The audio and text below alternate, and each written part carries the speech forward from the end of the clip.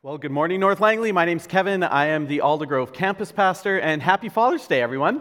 I'm really excited about Father's Day. My kids are 18 and 20 right now, and I feel like I'm hitting the time when Father's Day, I have big expectations. They're very capable human beings now, and they're playing it like it's going to be a low-key day, but I'm expecting big things out of my boys today, so go Father's Day. Yeah, we should, right? So you might have heard that our Aldergrove campus is merging with Bethel Mennonite, and I'm so thankful because this last Monday, we approved some finances that we're going to be able to make it a wonderful ministry center for years and years to come, and I'm super thankful. Now, over the last year that I've been thinking a lot about campus ministry, the benefits of campus ministry have really become evident to me, and seeing how valuable it is to be in a small community where you kind of cheers, where everybody knows each other's name, and I'm so excited. And to be honest, Jeff and I have been talking about this with kind of our Yorkson campus and our Aldergrove campus, and we can't figure out why so many of you are still here. Because being a part of a campus, it just seems like there are so many great things, the best of both worlds, the awesome things about a bigger established church like North Langley, as well as more of the personal touch that comes with being a part of a smaller family. So anyway, I think you should all consider heading over to Yorkson. It's going to be great, and maybe coming to join us in Aldergrove in the fall. Okay, that's enough of my campus plug. Today we're going to be looking at the parable of the Good Samaritan from Luke chapter 10 as part of our Luke summer series. Now, this is one of the most famous kind of Bible references that you can find. Even if you have no biblical knowledge, you've never been to church, chances you know what a Good Samaritan is. You know the story. You know that the point of it is that we're supposed to help others in need, even if they're strangers. We're supposed to go out of our way to help others. You might know that there's a Good Samaritan law, which I think we have in BC, which says that if you're trying to help someone in need, that they can't sue you if you make an honest mistake. As well, if for those of you that were around for the Seinfeld, you guys remember Seinfeld? Seinfeld ends with Jerry and George and Kramer and Elaine going to jail for not being Good Samaritans, and kind of a funny take on it. But everyone knows the story of the Good Samaritan. And so that's what we're going to be doing today. Now, I'm just going to read it, but before I do, I just want to tell you, I'm calling our message today, Moved by Mercy. Moved by Mercy. And there's going to be kind of two main points that I'm making. So the first one is that moving towards acting merciful to others, so that we move towards mercy and extending mercy to others. And the second is being moved by mercy because of what God has done for us, being moved by the mercy of God. So I'm just going to read the text in its entirety now, and then we'll kind of dive into it afterwards. So if you'd like to follow along, we're in Luke chapter 10, starting at verse 25. On one occasion, an expert in the law stood up to test Jesus. "Teacher," he asked, "what must I do to inherit eternal life?" "What is written in the law?" he replied. "How do you read it?" He answered, "Love the Lord your God with all your heart, with all your soul, with all your strength, and with all your mind, and love your neighbor as yourself." "You've answered correctly," Jesus replied. "Do this, and you will live."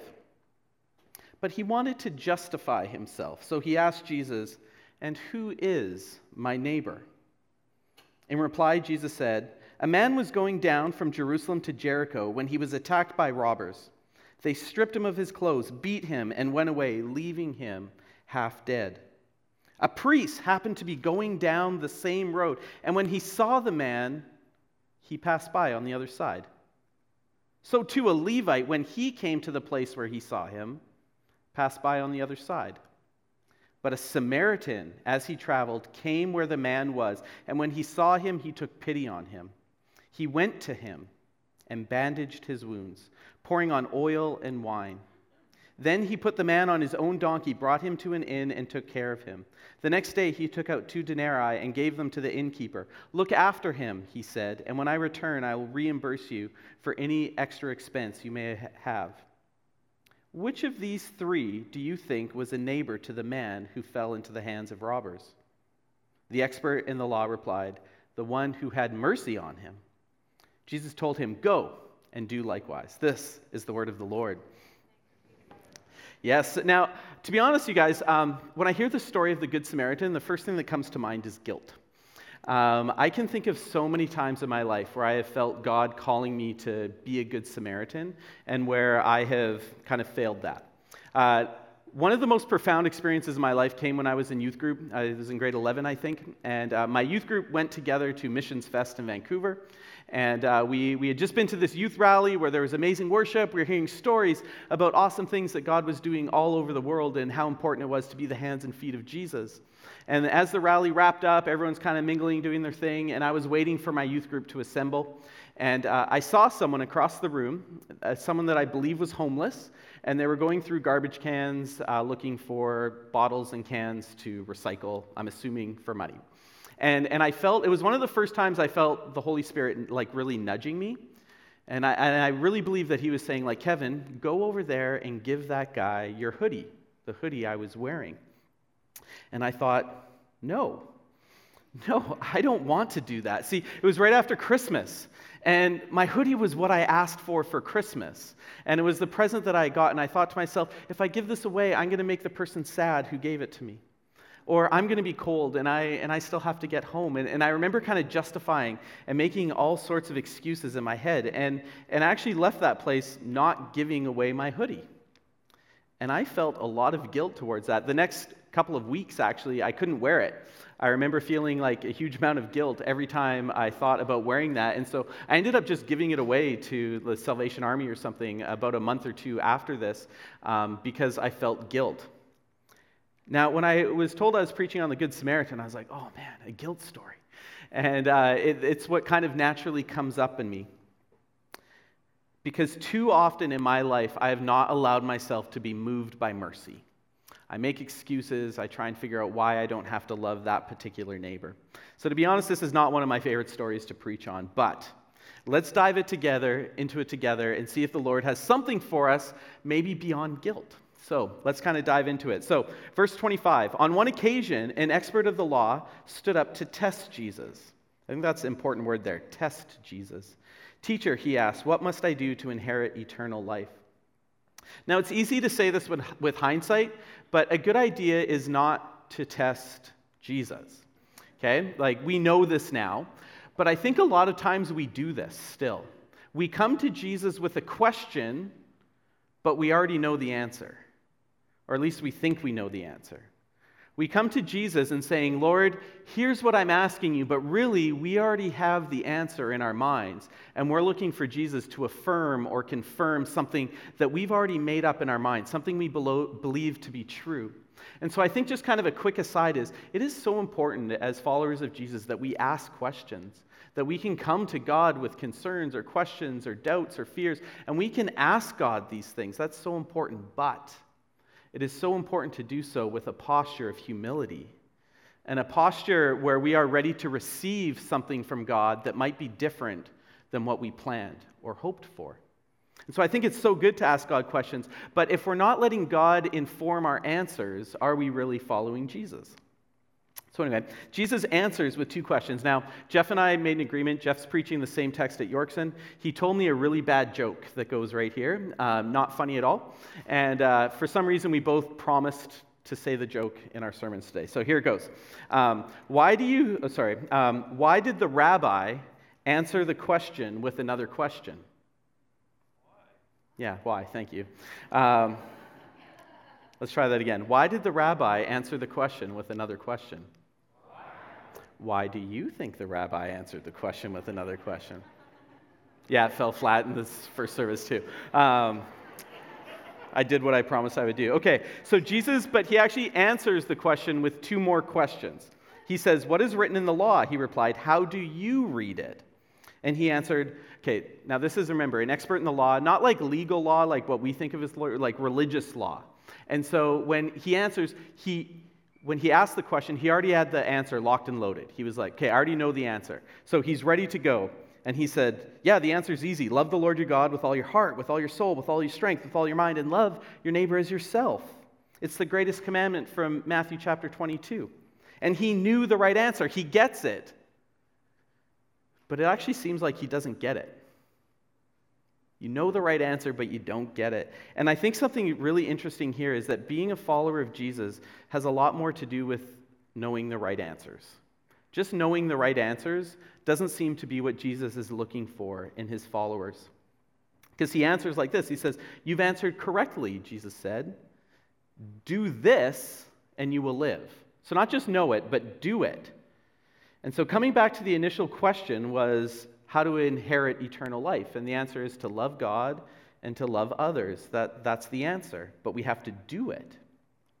But in verse 29, he wanted to justify himself, so he asked Jesus, "And who is my neighbor?" Jesus, help me define very specifically and narrowly as possible who my neighbor is, so I also know who my neighbor is not. Who is not my neighbor? That's really what he's asking for. He's asking for a loophole.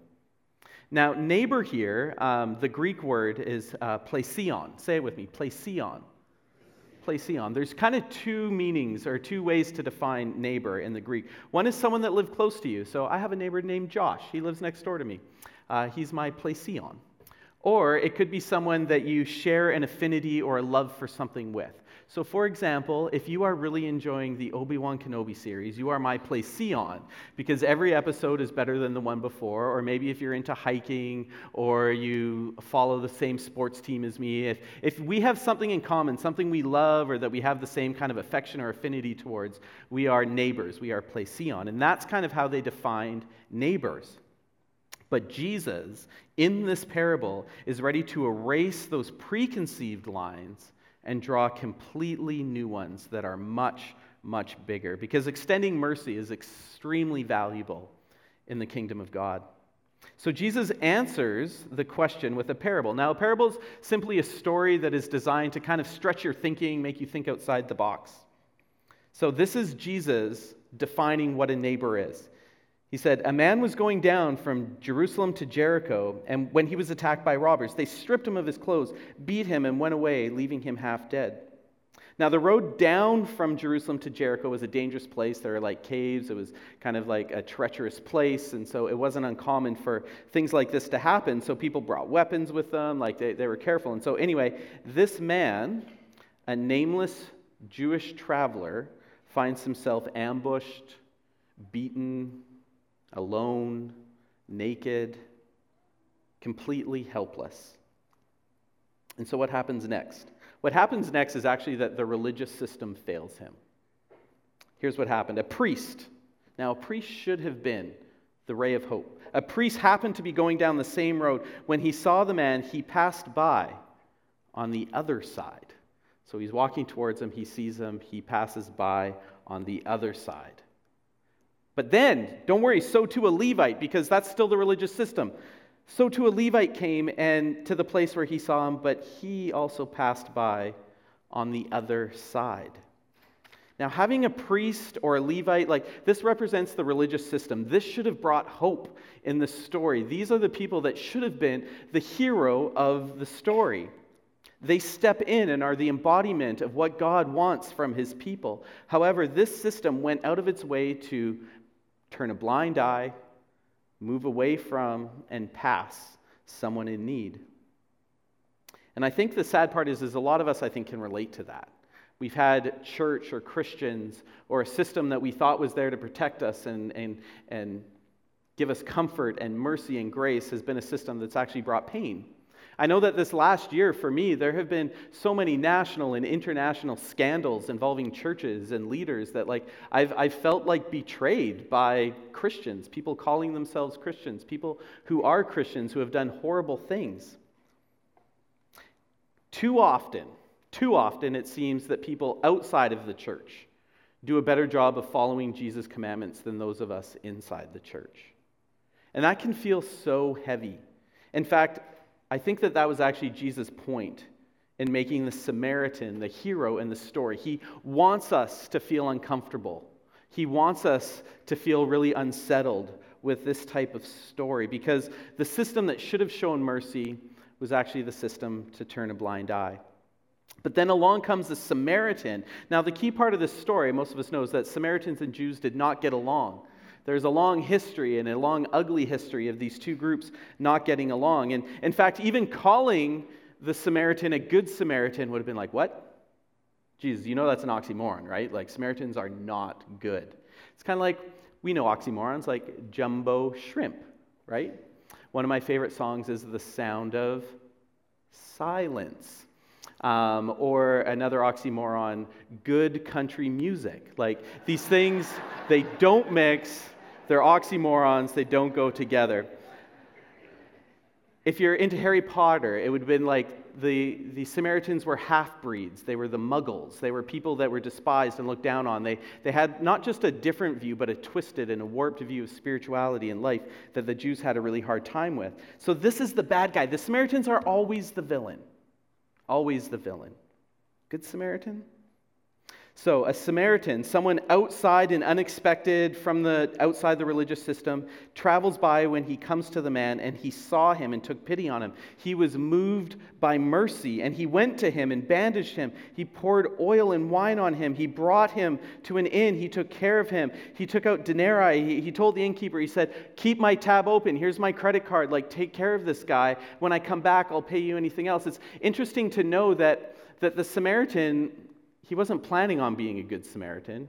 He had somewhere to go. He was also traveling that same road. You don't just do that for fun. In fact, he had something to do where he couldn't even stay with the person. He had to set him up with a room, give the innkeeper his credit card, leave, go do whatever business he had to do, and then come back.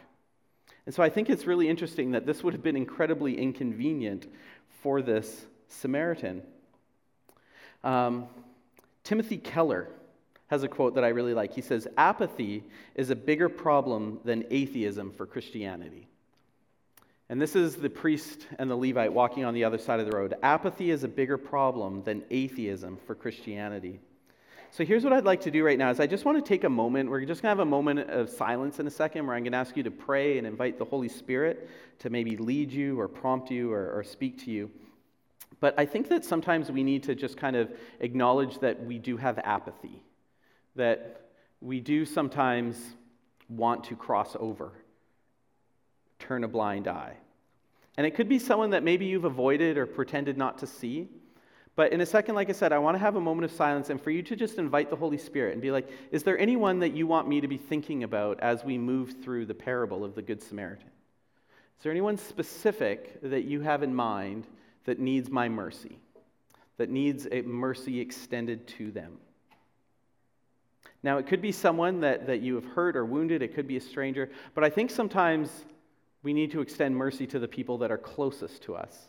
The story of the Good Samaritan is that mercy should extend this far, even to your enemies. And what that means is that the mercy that's extending also covers everything in the middle. So it covers your spouse and your kids and your parents, your friends, your colleagues, people you know from work.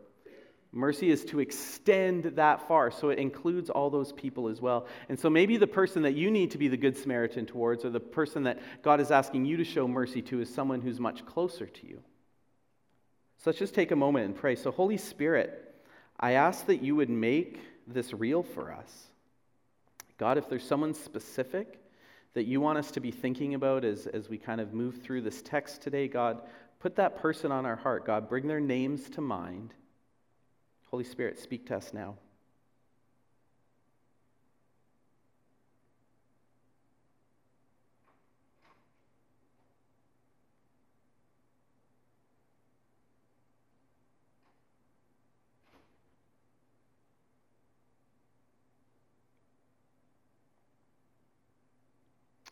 So, Lord, I pray that you would remove any apathy that we might have, and that you would help us to see with your eyes and love with your heart. Amen. So Jesus concludes this story by asking the expert of the law, which of these three was a neighbor? And the expert replied, he couldn't even say the word Samaritan. He says, the one who had mercy on him. So Jesus says, go and do likewise.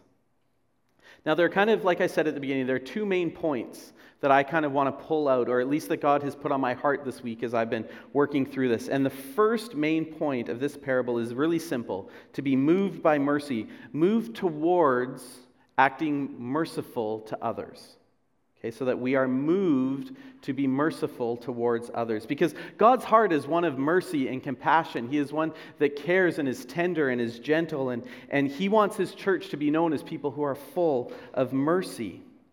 And that should be easy, right? It should be easy. North Langley has several ministries that I've been thinking about this week that do such a good job of showing mercy to people in need. And so I just want to highlight a couple right now. North Langley does something called Langley Street Friends. And 3 times a month, 3 Sundays a month, a team of people from North Langley make food and they bring it into downtown Langley and they serve it to anyone who's there. Some of the people are homeless, some people that just need a meal. And that's a beautiful way where they've seen a need and they say, okay, how can I extend mercy there? And they bring food.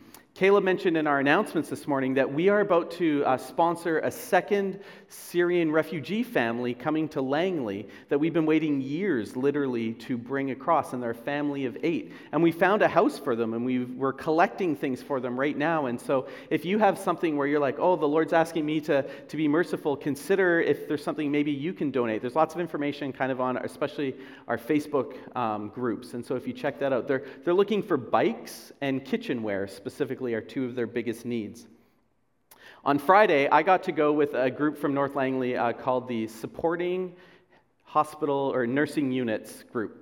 And this is a group that through the pandemic, we realized that a lot of our healthcare professionals are feeling really drained and burnt out. And so we've had a group that's donated a bunch of money, and a few times a month they bring meals and handwritten cards. And so this last Friday, we got to deliver over 100 meals and little care packages that include a handwritten card to 120-something healthcare workers from Langley Memorial Hospital.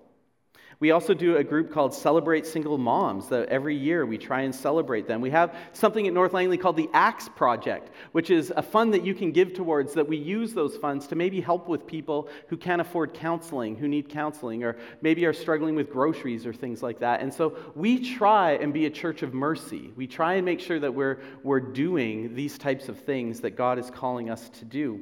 But here's kind of what hit me this week. This is just kind of the line. I feel like God was saying, Kevin, we can't program away mercy, that it needs to be personal. And it's so good that we do these things. I love these things. But I also realized that the Samaritan didn't make a plan. He just kind of, in a very spontaneous way, found someone in need. And a lot of times, I like to think that I am merciful by association. Okay, I am not naturally a very compassionate person, so God gave me a very compassionate spouse. And so I will come home and Christine will be like, oh, I heard about this family that needed something, and so we sent them groceries or did something, and my thought is, well, that's mine, and I don't want to share those things. Or I think that, oh, I don't need to be merciful because I'm a part of a church that shows mercy and compassion. And I really felt like the Lord was saying to me, Kevin, the Good Samaritan is a very spontaneous story of someone very much going out of their way and being extremely inconvenienced, and your excuses aren't very good. That's kind of how I felt, God was telling me. And so maybe, hopefully you're better at showing mercy than I am, but we don't get to do it by association. David Garland says, the logic behind these verses is that loving God also requires loving those who have been made in the image of God. The 2 go hand in hand. So again, we can't justify these things. And honestly, I don't know where this kind of came from, but I kind of grew up in the church, or a lot of my life in the church, and I feel like I've also made church excuses for not showing kindness or mercy. And I feel like, I don't know where it came from, but the idea that like, in Jesus' time, they had the poor, but they didn't have things like soup kitchens, and they didn't have things like shelters. They didn't have social services that kind of help people. And so I make an excuse, and I'm like, well, they don't need my help. If they need help, they'll find something. Or I make excuses that I don't want to be enabling an addiction or substance abuse, or the need is too great, my resources are too limited, or I just don't like that person, and it doesn't have to be someone homeless and destitute, but we just make these excuses about why we don't actually have to be merciful. Some images we used around Easter time were from an account called At Salt and Gold Collection. And they're pictures of Jesus washing all kinds of people's feet. And these images have been very meaningful to me this year. We actually have a number of them in our hallway still. And I just love the idea and the image of Jesus washing all different kinds of people's feet. And there's way more than I have on the screen here. And I love it because some of the people in these images I identify with, and I'm like, that's me. And there's Jesus washing my feet. But there are a number of images where I'm like, oh, I don't I don't necessarily love that I see Jesus washing their feet. And it can make me feel uncomfortable. It can make me feel hard. Because it's someone that maybe I would look at on the road and try and cross over and turn a blind eye and walk the other side of the road past. So these things are difficult. And it's important to remember that when we're talking about situations of showing mercy and kindness, that we are not talking about like situations that involve abuse or where you'd be in danger are not what we're talking about. So we try and say that often from the stage. And so if you're feeling like the Lord is leading you to be merciful or forgiving or compassionate to someone that has maybe been an unsafe person for you, make sure you do that with help, with a counselor, with someone, and that you're not doing that alone and putting yourself in a bad situation. But I believe that that's kind of the first point out of the Good Samaritan. And that's the obvious one. It's just that we are supposed to show mercy. We're supposed to be moved to show mercy to other people. And here's the second one, and this is the one that kind of has hit me this week, is that point 2 is being moved by the mercy of God. Being moved by the mercy of God that He has poured out to us. That we are moved emotionally in ourselves because of the mercy that we have received. That we actually take time to reflect on Jesus washing our feet and meeting us in our brokenness. That in the Good Samaritan, I often think, am I the Levite? Am I the priest? I want to be the Good Samaritan. But I actually think in this story that I'm the beaten up guy on the road who's sitting there helpless.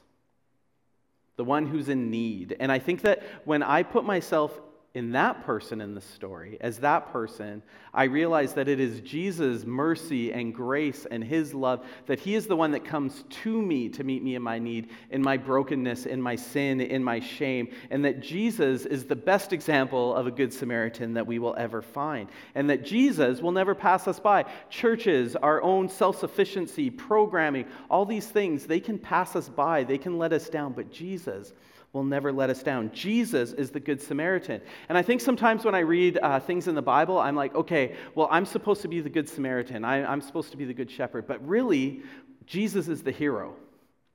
And so Jesus is the example of the Good Samaritan.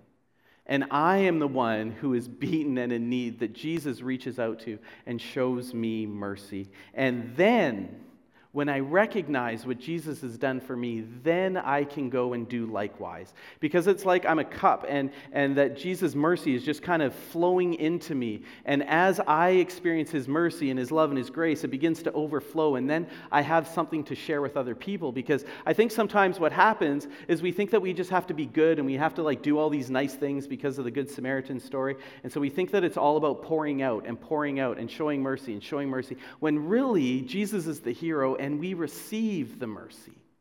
And that's the beautiful thing about the gospel. I was chatting with Spencer, one of our pastors here, and he said a quote, and I don't normally quote pastors from our church, but I am right now.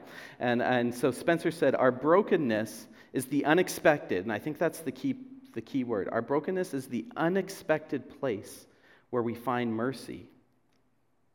And so that's what I want to do today. I want to take my feelings of guilt that I have about not being the Good Samaritan nearly enough in my life. I want to take that guilt and then kind of be like, Jesus, I actually have a lot more than just guilt. I have shame. I have my own sin.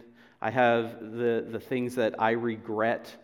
Father's Day, we often think about, things that were either hurt by our dads or that I've done that have not been loving my kids the way I want to. And I want to take all of these things, this brokenness, the sin, the mistakes, and the hardness and the callousness and the apathy, and I want to actually just take it all and be like, Jesus, when I actually recognize my own need, I know that I am that beaten man, that I am totally helpless, and you still showed me mercy. Because our brokenness is that unexpected place where we find God's mercy. So again, mercy isn't just about pouring out to others until we're empty. It's being poured into and receiving the gift of the Holy Spirit. So we are both moved to do mercy, to show mercy, but we are also moved internally by the mercy shown to us. So there are two movements, yes, both a moving and a receiving. It's an outpouring, and it's a giving, and it's a receiving. And so the definition of mercy, okay, it's kind of saving it towards the end, is mercy showing compassion or forgiveness towards someone who it is within your power to punish or harm. So showing compassion or mercy to someone that is within your power to harm or punish. But in Christ, there is no condemnation. There is only grace. That's why following Jesus is the best. Romans chapter 5 says, God demonstrates his own love for us in this. While we were still sinners, while we were beaten up on the road, Christ showed mercy. He gave us his love. Now, the Greek word for mercy is a little more fun. The Greek word for mercy translates to be moved in one's bowels. Okay, now we might think that's weird, but the way we would be like, I love and I feel like passion or tenderness out of my heart, in Jesus' day, that was like considered your stomach. And so they would be like that kind of that feeling you get in your stomach when you're like, oh, I should give that guy my jacket, or like sometimes that feeling comes out of your stomach. And so they would have talked about being moved inside, same as our heart. And I think that that's the kind of mercy that we receive, that mercy where it's like, is something stirring in me? Am I putting myself in a place where I'm vulnerable enough to allow God to stir something in me? Am I moved by mercy? I receive, and then I have the ability to give. So coming back to the start, we often forget this parable starts with a question about eternal life. How can I inherit eternal life? And the answer was to love God. And I believe that that is accepting his mercy. That's realizing that we're broken, that Jesus died on the cross for our sins, that he offers us new life and new resurrection and eternal life.